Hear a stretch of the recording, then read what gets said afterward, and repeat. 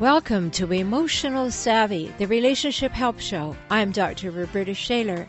If you're ready to increase your confidence in conversations and conflict, deepen your self-awareness, expand your connectedness, and enrich your relationship with yourself and other humans you care about, and even those you wish you didn't, you're in the right place. Enjoy today's episode.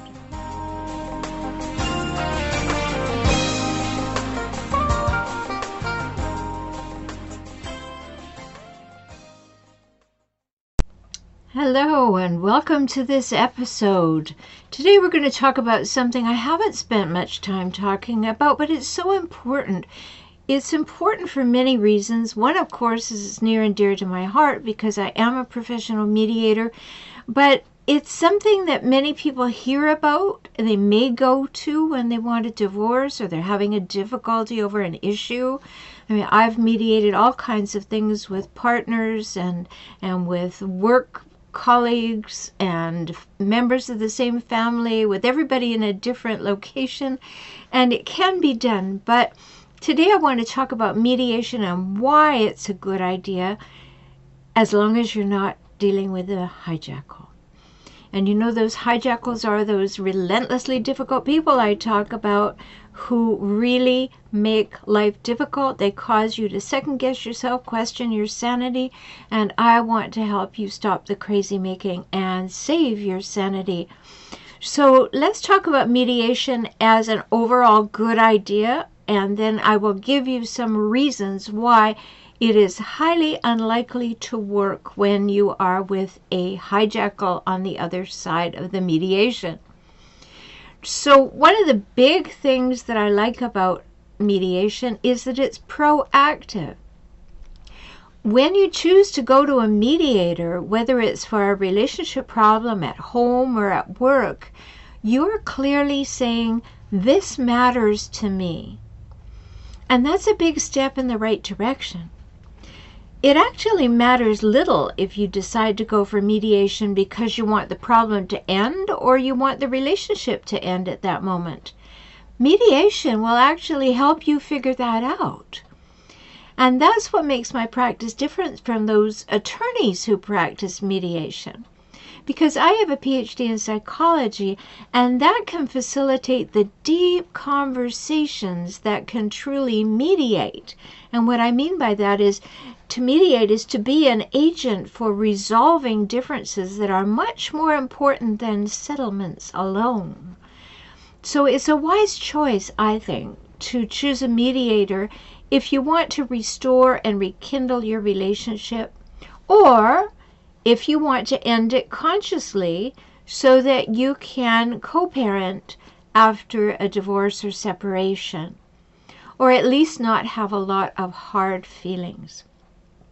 So number one great thing about mediation for those people who are not hijackals, not those relentlessly difficult people, is that it's a proactive move. It's saying, let's do something that keeps the relationship on some kind of a good track. And the second reason why mediation is a good idea is it's short-term usually. Mediation's usually complete within somewhere between 2 to 6 sessions. And sometimes all it takes is one. So sessions, though, tend to be kind of long, 2 or 3 hours sometimes. But this makes it different than counseling, which is a long-term strategy for resolving issues over time. Mediation is a short-term strategy for creating long-term agreements in specific areas of the relationship. Not everything, just specific things that you're going to mediate. And it's not a long-term commitment to improving the health of the relationship on many levels over time. Mediation is short-term, so that's the second reason it's a good idea. And the third is that mediation is focused on the present desire for a future difference. Get that? Focused on a present desire for a future difference. So mediation is more focused on how people would like to see things in the future rather than accounts and analyses of past events. And of course, if we're mediating a divorce, we're looking at the past, but we're really talking about how are we going to move forward with this. And that is a big difference about mediation. How will we move forward in the best way possible? And although our present behavior is predicated on our past, mediation is focused on the specifics of the current issue being mediated. What's right in front of us right now, the one thing, we're focused on that. Or maybe there are two things, but it is not focusing on the whole relationship. It's not trying to take everything into account. We're focused on the specific tasks today. So a counselor's role is different than a mediator's in that regard, because the mediator is not focused on the origins and patterns of behavior that have led to the current relationship problem.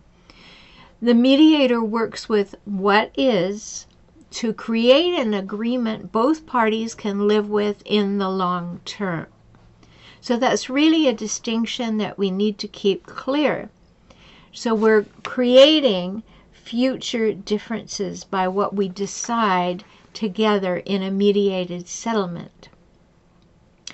And then number 4, mediators, not as opposed to attorneys, mediators are neutral.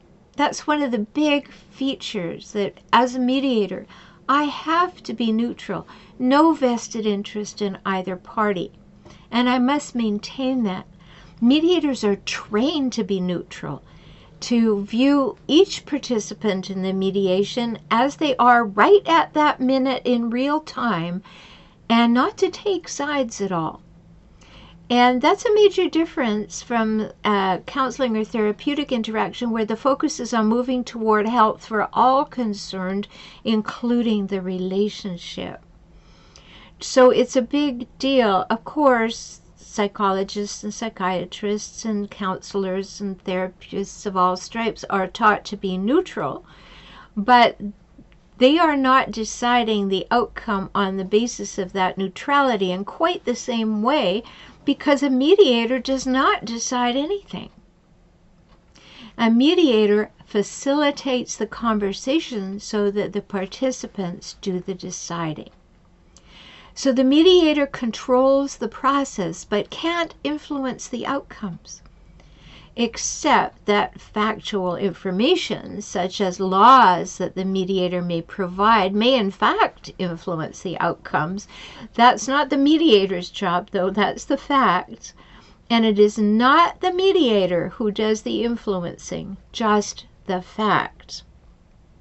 Now, hijackals, are they interested in facts? No, they're not. So when facts are presented, they'll tell you they've never heard that before, that that's not the way it was, that the other person is lying. They will do anything to manipulate the truth so that they can win. So that's a big reason why it doesn't work very well to go to mediation with a hijackal. But there is one caveat on that, because I have heard of hijackals who were attorneys who refused to stake their reputation by going to court, and so they took a mediated settlement so that they could keep their reputations as attorneys. So it does happen when someone has a vested interest in keeping it on the down low that they will actually use a mediator, but not very often. And with a hijackal, mediation is usually not going to work. It's worth a try, but don't get your hopes up too high.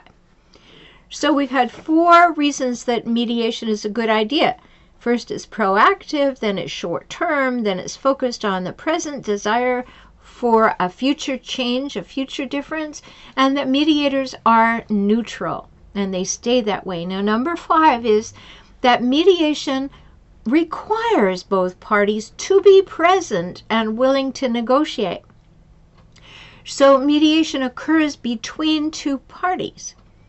Sometimes initially the 2 parties are willing to negotiate and they do it through a mediator. However, they're just not ready to sit in the same room. And this involves a process known as shuttle diplomacy or shuttle mediation, where the mediator goes between the parties in the different rooms and giving messages back and forth until they're able or willing to talk directly with the mediator together in the same room.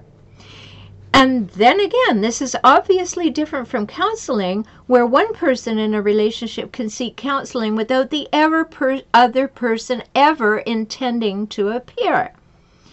And I have, however, worked with only one divorcing party to coach that person on how to proceed to get the best settlement for themselves when the other party was completely disinterested or hostile to mediation. So read that. Yes, I can help you prepare to go to court with a hijackal, because the hijackal is not going to come to mediation. But in mediation itself, to make it work, we need both parties present. So when I'm working with one party, that's kind of helping them with a divorce. It's not mediation. Mediation really only occurs when there are two people with 2 points of view and they're present at the same time. So I hope this helped you clarify the difference between mediation and counseling of any kind, because after 25 years as a professional mediator, I know mediation works. And if you have a relationship problem that you want to solve, whether it's at home or work, choose mediation. You know, I alluded to it earlier. I've worked with two sisters in two different parts of the country who hadn't spoken to each other for 20 years, but they wanted to, and we mediated a settlement. It took a little bit because there was a lot of history that kept popping up, but we did it. And they were able to have the better quality interactions, actually want to get together. Very important. I've mediated between a mother and a daughter who wasn't speaking to each other. You know, there are all kinds of uses for mediation. But now, why doesn't it work with a hijackal? So I just want to give you a few reasons. You probably know them if you have a hijackal in your life, but I want to put them in here. It's not going to work with a hijackal because A, hijackals are not collaborative. They want to hold their cards close to the chest. They don't want to divulge things. They don't want you to know what they're thinking. They want to have an edge over you. So they always want to keep you in the dark, in chaos and confusion and ambiguity. So there's a big reason why it's not going to work with a hijackal. Secondly, a hijackal has to win. They absolutely have to win. Their ego, their life, their self-image and self-esteem are on the line at every moment, in every decision. Everything is a competition, and they must win. Another reason it's not going to work with a hijackal, because mediation, the hijackal wants control. They can't have it. They can't have it because the mediator is going to mitigate what's happening from that neutral place. And when a hijackal wants to have control over it, the mediator will take care of that, and the hijackal will not like it. Another thing about hijackals and mediation is they'll do anything for power. So they will lie, exploit, seduce, manipulate, twist. They will do all of those things. And in that situation, the mediator will be able to hold the line looking for the truth. And so one person will be saying that's not true. The hijackal would be trying to position themselves as though it is the absolute truth. The mediator will then have to get to the bottom of the differences. The hijackal won't like that. And why doesn't the hijackal want to go to mediation? It's too up close and personal. And that hijackal just wants to use you further. You know, hijackals, as I often say, they don't have much love to give you, but they have a whole bunch of uses for you. And that doesn't work really well for them in mediation. So I hope this has been enlightening for you. It's really important to understand that mediation process. It's really important to get why it is unlikely to work with the hijackal, but worth the shot. Because if it does work, yay! If it doesn't work, you can move on to a more judicial process. But these are important things. So when you're looking at how to solve a problem with anybody, think of mediation. You know, certainly there's a place for the work that I do as a relationship consultant, yes, we solve relationship issues. The work that I do as a professional mediator, I mediate between two people who have different points of view and want different things until we come to a level of agreement. Different. So know what you need and know who to use, and now you have a better idea, I hope, of what you can expect from mediation. I'm Dr. Roberta Shaler from forrelationshiphelp.com. I know you know that, but I'm going to throw it in there. And I hope that you will tune in regularly, because we always have something new and different, something valuable and practical for you. And I look forward to talking with you again soon.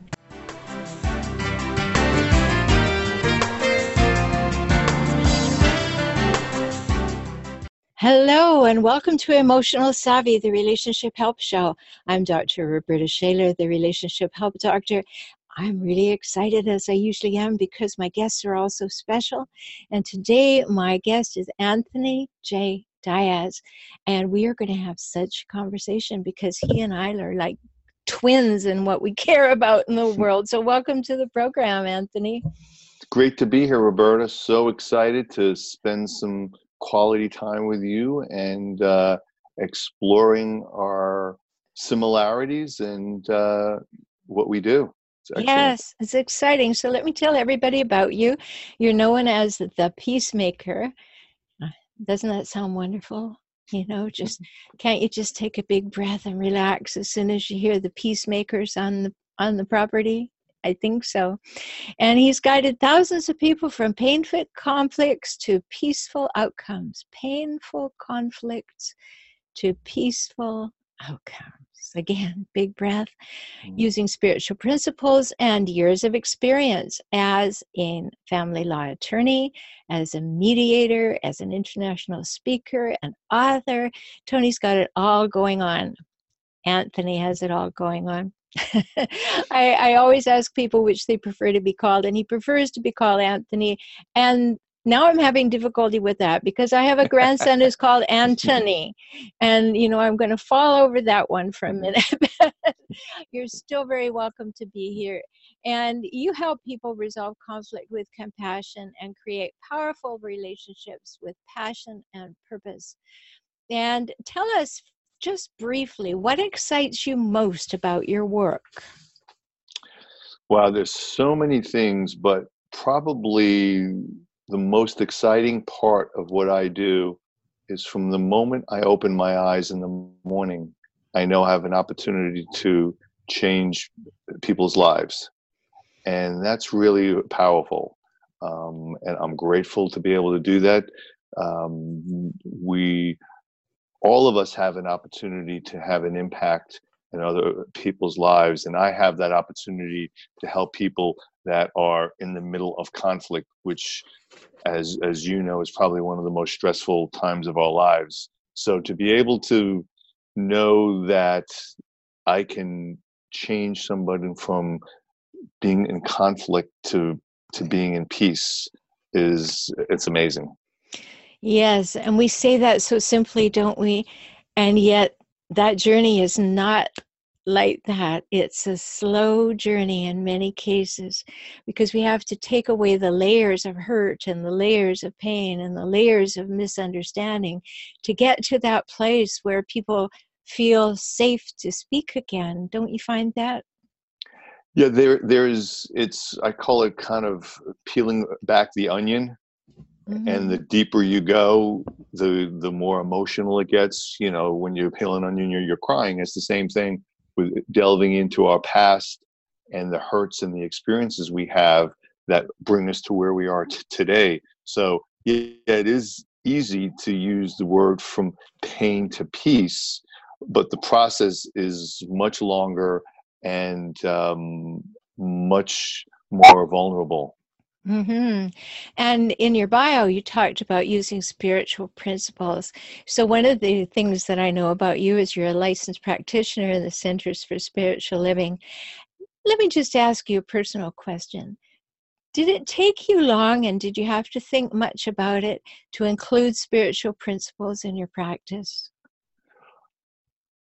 I think it's always been there on a certain level, and I wasn't really aware of it. And then as I become more involved in my own spiritual journey and where I wanted to be and helping people in that way as a practitioner, I realized that I have already been doing this as an attorney, and now I wanted to take it to the next level and to really be conscious and knowing that we're all on our spiritual journey. And imagine if people going through conflict can use their spirituality to be able to make it through that.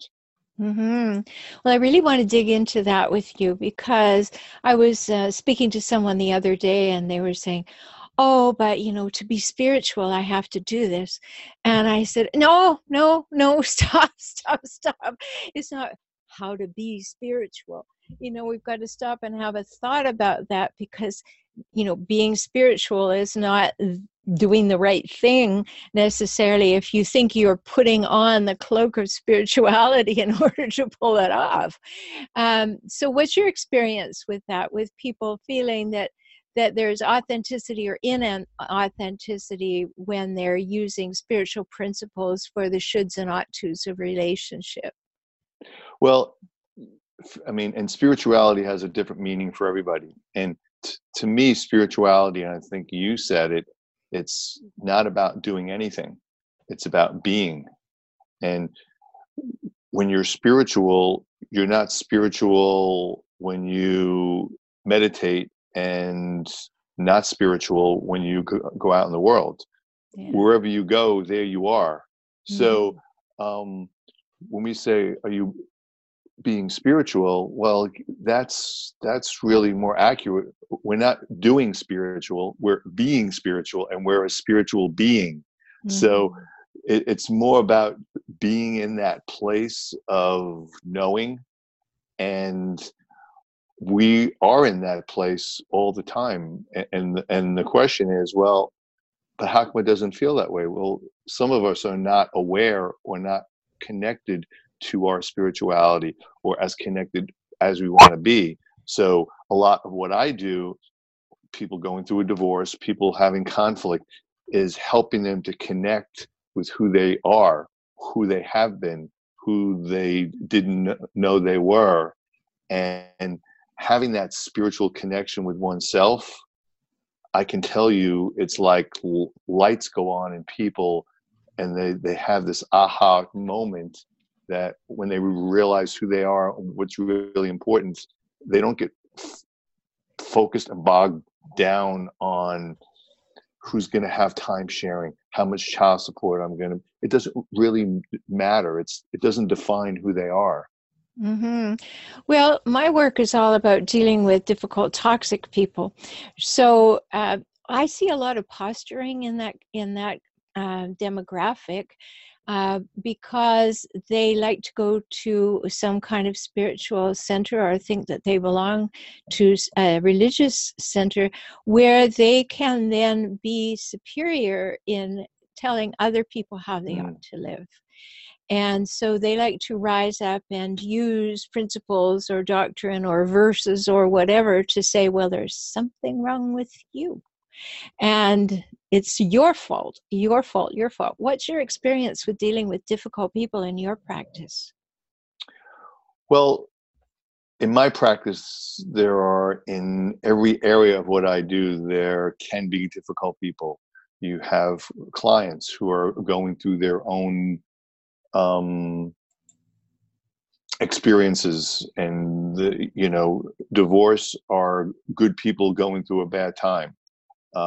So they're kind of dealing with that. You have attorneys that have a different view on the world, and everything's a win-win situation. So that could be difficult. You have judges who are in this position of power and making huge decisions, and sometimes they react a different way because of that. So the way I like to look at those situations is I don't concern myself with what everybody else is doing or being.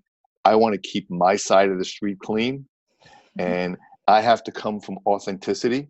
And what I found, and it's amazing, is when you set the table of authenticity, people that wouldn't normally eat that food come and they like what it tastes like. So setting a model or setting an intention of that, you create the space that people sometimes don't even know they're getting into it. And I've just seen situations change by just having an intention of love, an intention of peace, an intention of everyone is going to get whatever they need from this situation. And without giving names or situations, I'll just tell you that things shift. Mm-hmm. So it's dealing with difficult people is part of everyday life. And as spiritual beings, as we are in our profession, as we are in person, how we show up in those situations makes a difference in how other people show up. Mm-hmm. Well, I think you said it, Anthony, is the intention of love, creating that environment, creating a space that's safe, very important components. But there are people who are difficult and toxic, and many times their entire intent is to take control of the situation. Have you had that experience? Absolutely. I mean, I've had clients who want to be right and want to be right at all costs. Mm-hmm. And I've had, and then I've had attorneys and judges. Now, attorneys and judges, I can't choose them if they're on my case. That's just the way it is. Or if I'm in a mediation and I have attorneys, but when it comes to clients, I can pick and choose who I want as my clients. And I will tell you, I will still work with people that are difficult because what I see as what I was meant to do was to help other people in difficult situations. So it would be really easy to say, you're difficult, I'm not working with you. But the more challenging and to me, the more rewarding decision is I've been put in your life for a reason, you've been put in my life for a reason. Let's see how this dance is going to go. Mm-hmm. And when I look at it that way, that person isn't as much difficult as they're either a lesson for me to learn or I'm a lesson for them to learn. But for some reason, we're supposed to be in this place at this time. So let's have at it. Yeah, let's get on with that. So what do you think about collaborative divorce? Interesting that you mentioned that. I'm very involved with that process here in Florida and nationally. I think it's the best overall way to resolve conflict in divorce. To me, there are no cons to it. Like, when you do pros and cons, I've done it. I can't tell you how many times when I meet with my clients, I do pros and cons. There are no cons to doing collaborative divorce. You have like-minded people that want to work together. You avoid the court system. It's the best process when you have children. And the way I explain it to parents is you have an opportunity to model for your children the way to handle relationship conflict.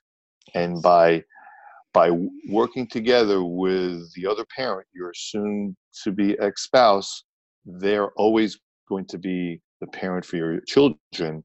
And now your children, when they go out in the world, have a relationship and have conflict, now have an experience that they can refer to on how to resolve conflict. So if nothing else happens through a collaborative divorce process, then that, to me, that was worth it.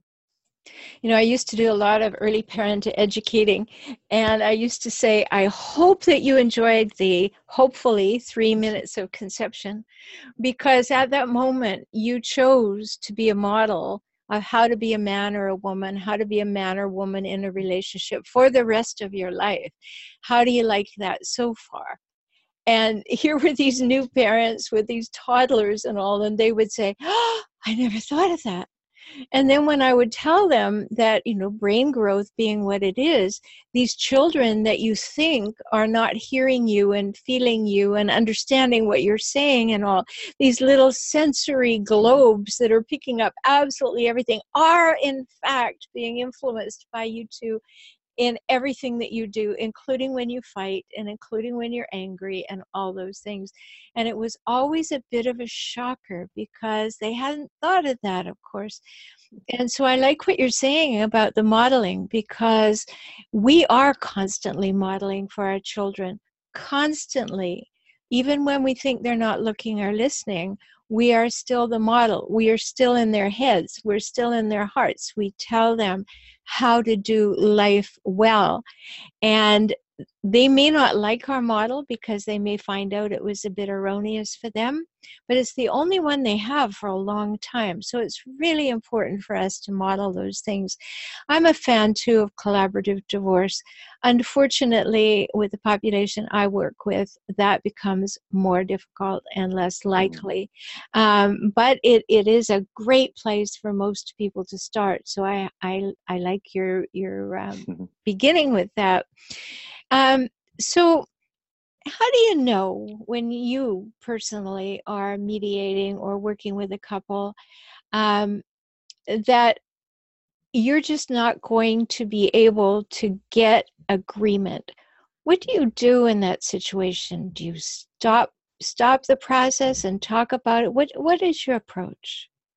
Well, that happens from time to time. I mean, many of the cases I work with settle either partially or fully, but there have been a number of cases where we just reach an impasse and not be able to get any agreements. So what I'd like to do is when I have this intuition that and most of the time it's because there's resistance on one or both of their parts.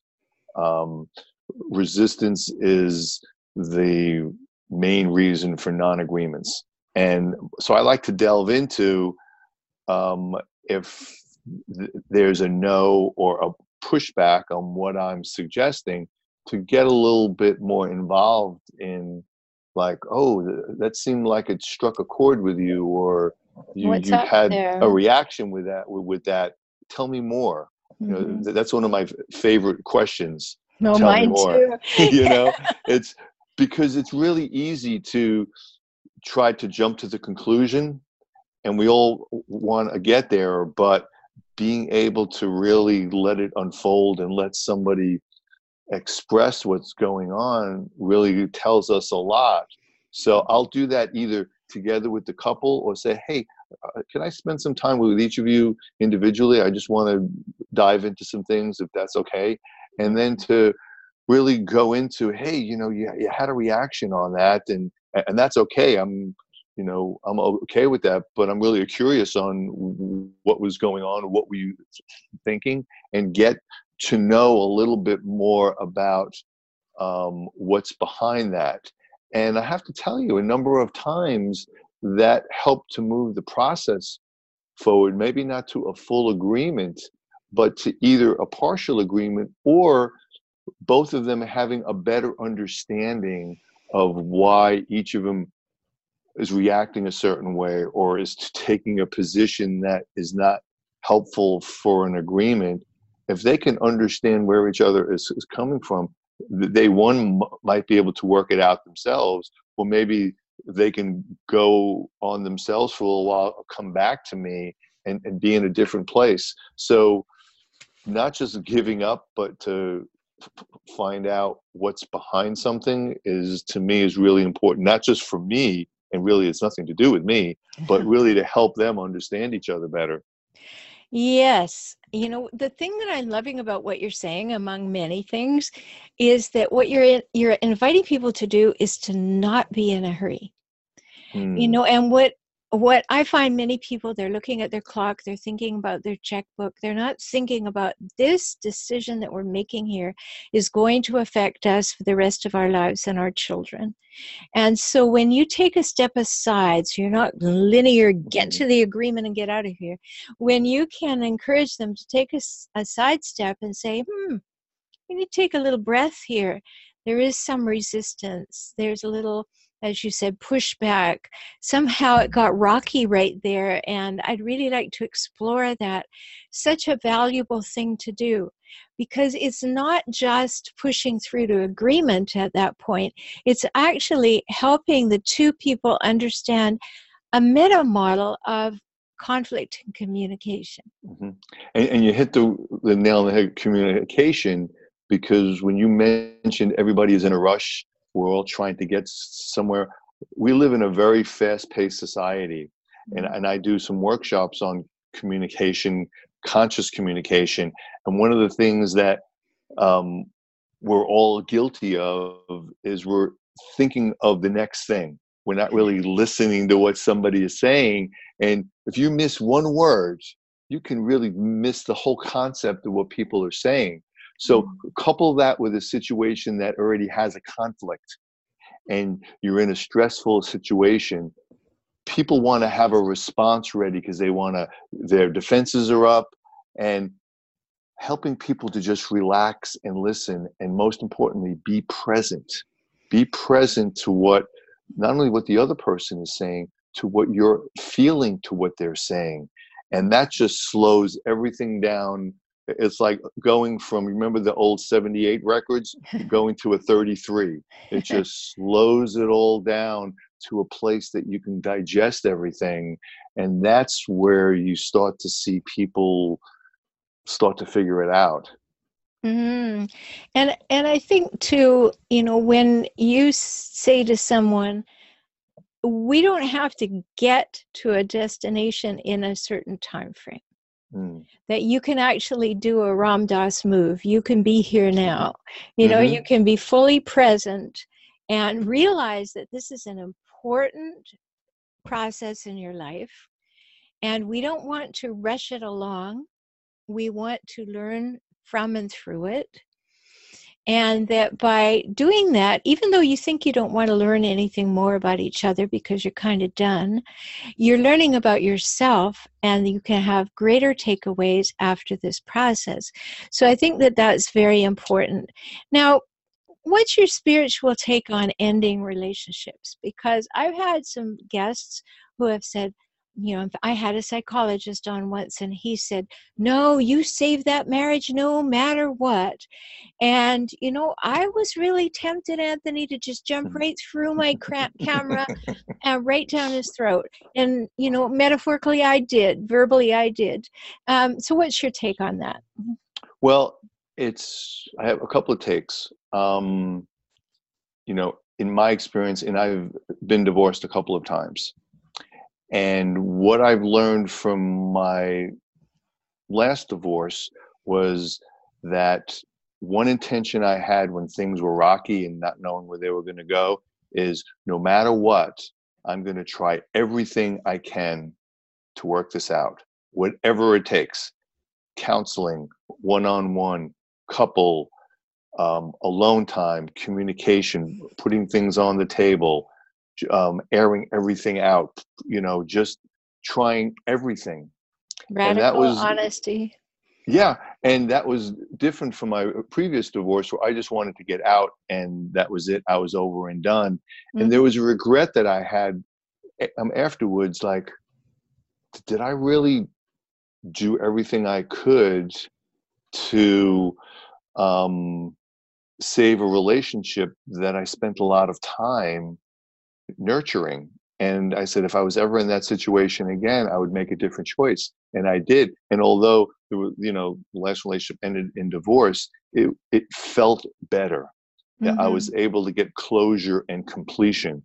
So I don't guide people to one way or the other. I just share my experience that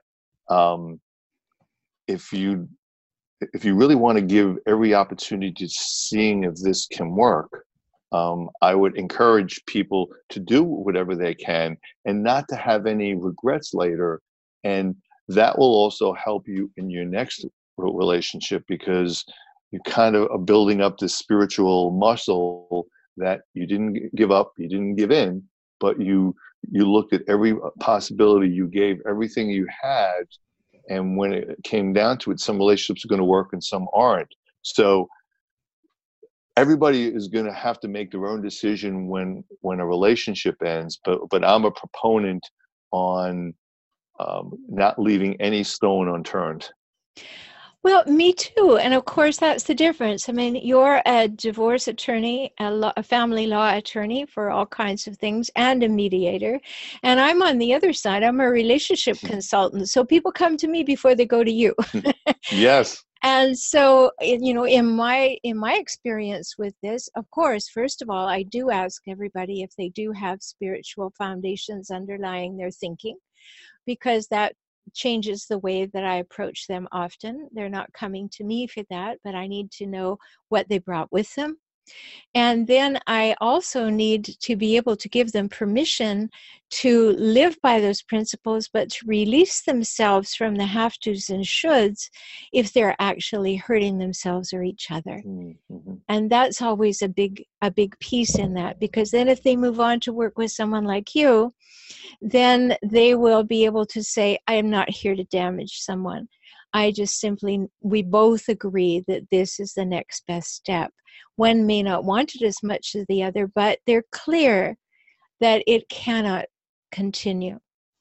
Yeah, and that's the great thing about working, people working with you before coming to the decision to work with me, because either one, they're going to come to the conclusion that the relationship is worth salvaging and work on, and I will never meet them.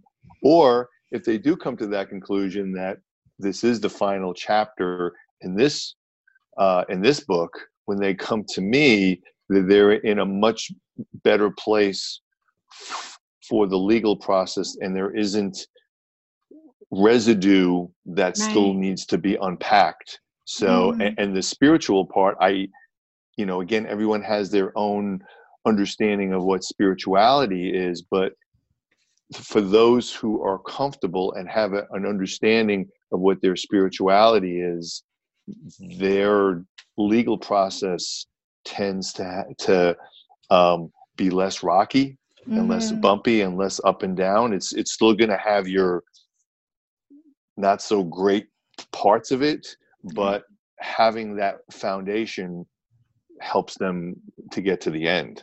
Mm-hmm. And we're not in the shaming business, and that's very important. I'm not in the shaming business. You're not in the shaming business, nor the blaming business, nor, for that fact, the gaming business.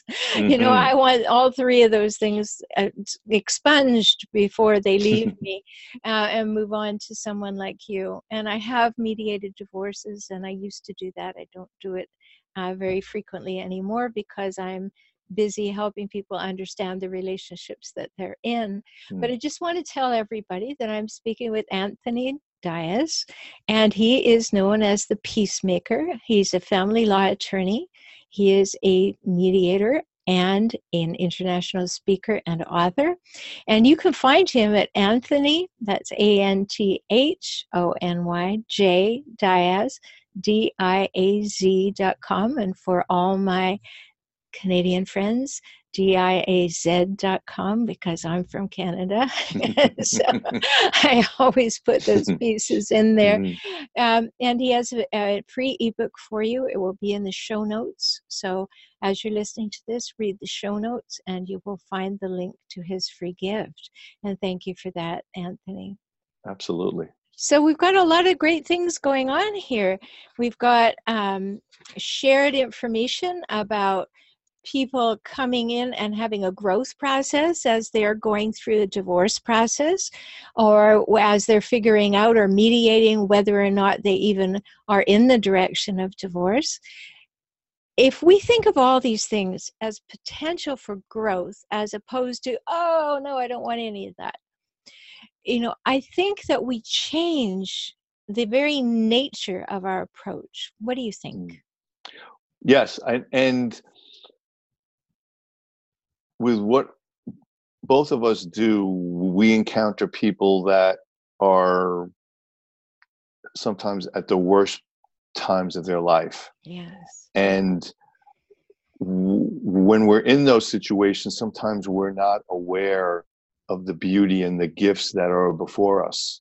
When I even people that come to me for a divorce, I want to make sure that this is something that they want to do.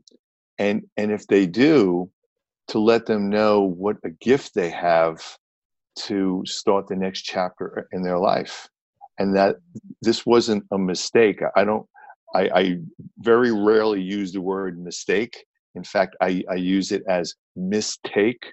So if you mistake a situation, you're going to make a decision, and it comes out one way or the other. So there's no right or wrong, but looking at the end of a relationship as the opportunity for a different relationship, a better relationship, a new relationship. And that's what growth is all about. And many people don't see it that way. They look at it as, oh my God, I have to start all over. Oh my God, who am I going to meet? It's this Oh, gloom yeah, and doom. scarcity immediately, right? Yeah, it's Yeah, that place of recoil as opposed to blooming and being open to what's new and what's next, and to be able to have that opportunity to show people, kind of shedding light on something that maybe seems dark to them, and really darkness and light is just really, one make flip each of the other switch, possible. right? you know Yeah. and so to have people to be aware and enlightened about that, to take a situation that you have, and it's a growth situation, people are like, Right. what are you talking about? But that it really is when one door opens, another door opens. And I'm blessed in what I do, that many attorneys really don't look at what they do as empowering, but they really are. And they have an opportunity to allow someone to go through this process. And when the legal process is over, they're in a position to move on with their life. So Mhm. to be able to let people know that, yeah, this is going to be tough for a while, and it may hurt, and you're going to have a lot of sadness and all the stages of grief. However, there is opportunity for growth, and you have that opportunity. So it's when people see that, it's like, oh, I didn't think of it that way. Right, right. Yeah. Yeah, and I think you're touching on the other piece that I was going to bring up, Anthony, which is I just don't believe that marriages fail. Mm-hmm. As in your mistake becoming a mistake, just like a movie. Okay, well, that wasn't a good take, but we can have another one. I just don't believe that marriages fail. And so frequently people say to me, oh, well, it would be such a failure. No, it would be growth. It is not Mm-hmm. a failure. Now, I understand that they've had that painted into that corner by Mm-hmm. their early life. Somebody told them it was a failure, you're supposed to stay married forever. And if you don't do it, there's something wrong with you. And, I've had so many people in my practice who have said, well, I'll keep the marriage together for the children. I went, no, no, please don't do that. Mm-hmm. Your children are important. Do not keep them on a battlefield. So if you can't put down your weapons, please take your weapons elsewhere. Do not be Mm-hmm. fighting over the children. And so I'd just like to eradicate for all of you listening that for you, try not to think of having a divorce as a failure. It isn't. It's something that you went through, you learned. Maybe somebody told you that things were your fault or you didn't do them well enough, but you didn't fail at something. You experienced something and you have the opportunity of learning and growing. And it's so important for us to see that. Now, Anthony, I think we could talk for a very, very long time. So perhaps we'll do this in a few months and have another conversation about this. Do you have one last parting bit of wisdom for everyone? Well, the one thing that stands out in my mind whenever I meet with any of my clients or anyone that I work with is, um, to always have hope, that no matter what you're going through, how much pain you're in, there is hope. There is something better.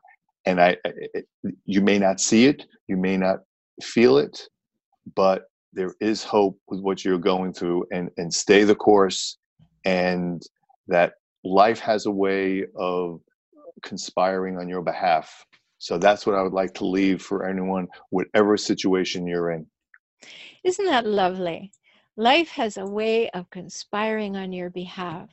And you know, my take on that, Anthony, is the universe always says yes. So Yes, it does. you will keep moving in that direction. So thank you so much for being with me today. It was great to be with you. Namaste. Namaste to you. I'm Dr. Roberta Shaler, the Relationship Help Doctor. You can learn more about Anthony Dias at Anthony with an H, AnthonyJDias.com. I hope you will. I hope you look in the show notes, find his free ebook for you so that you can learn more about him. You can always find me at forrelationshiphelp.com or on my YouTube channel by the same name, For Relationship Help Today.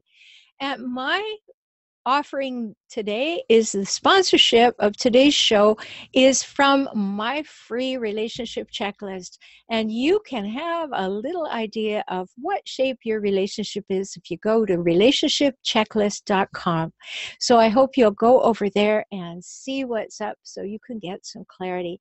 Thanks for spending this time with me, and I look forward to being with you very soon. In the meantime, listen to back episodes. You'll be surprised at how much wisdom there is there for you. Talk soon.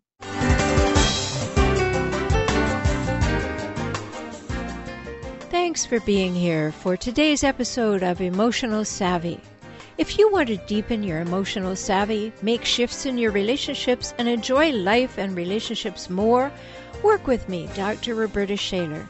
Get my books, enjoy my courses, or work with me directly.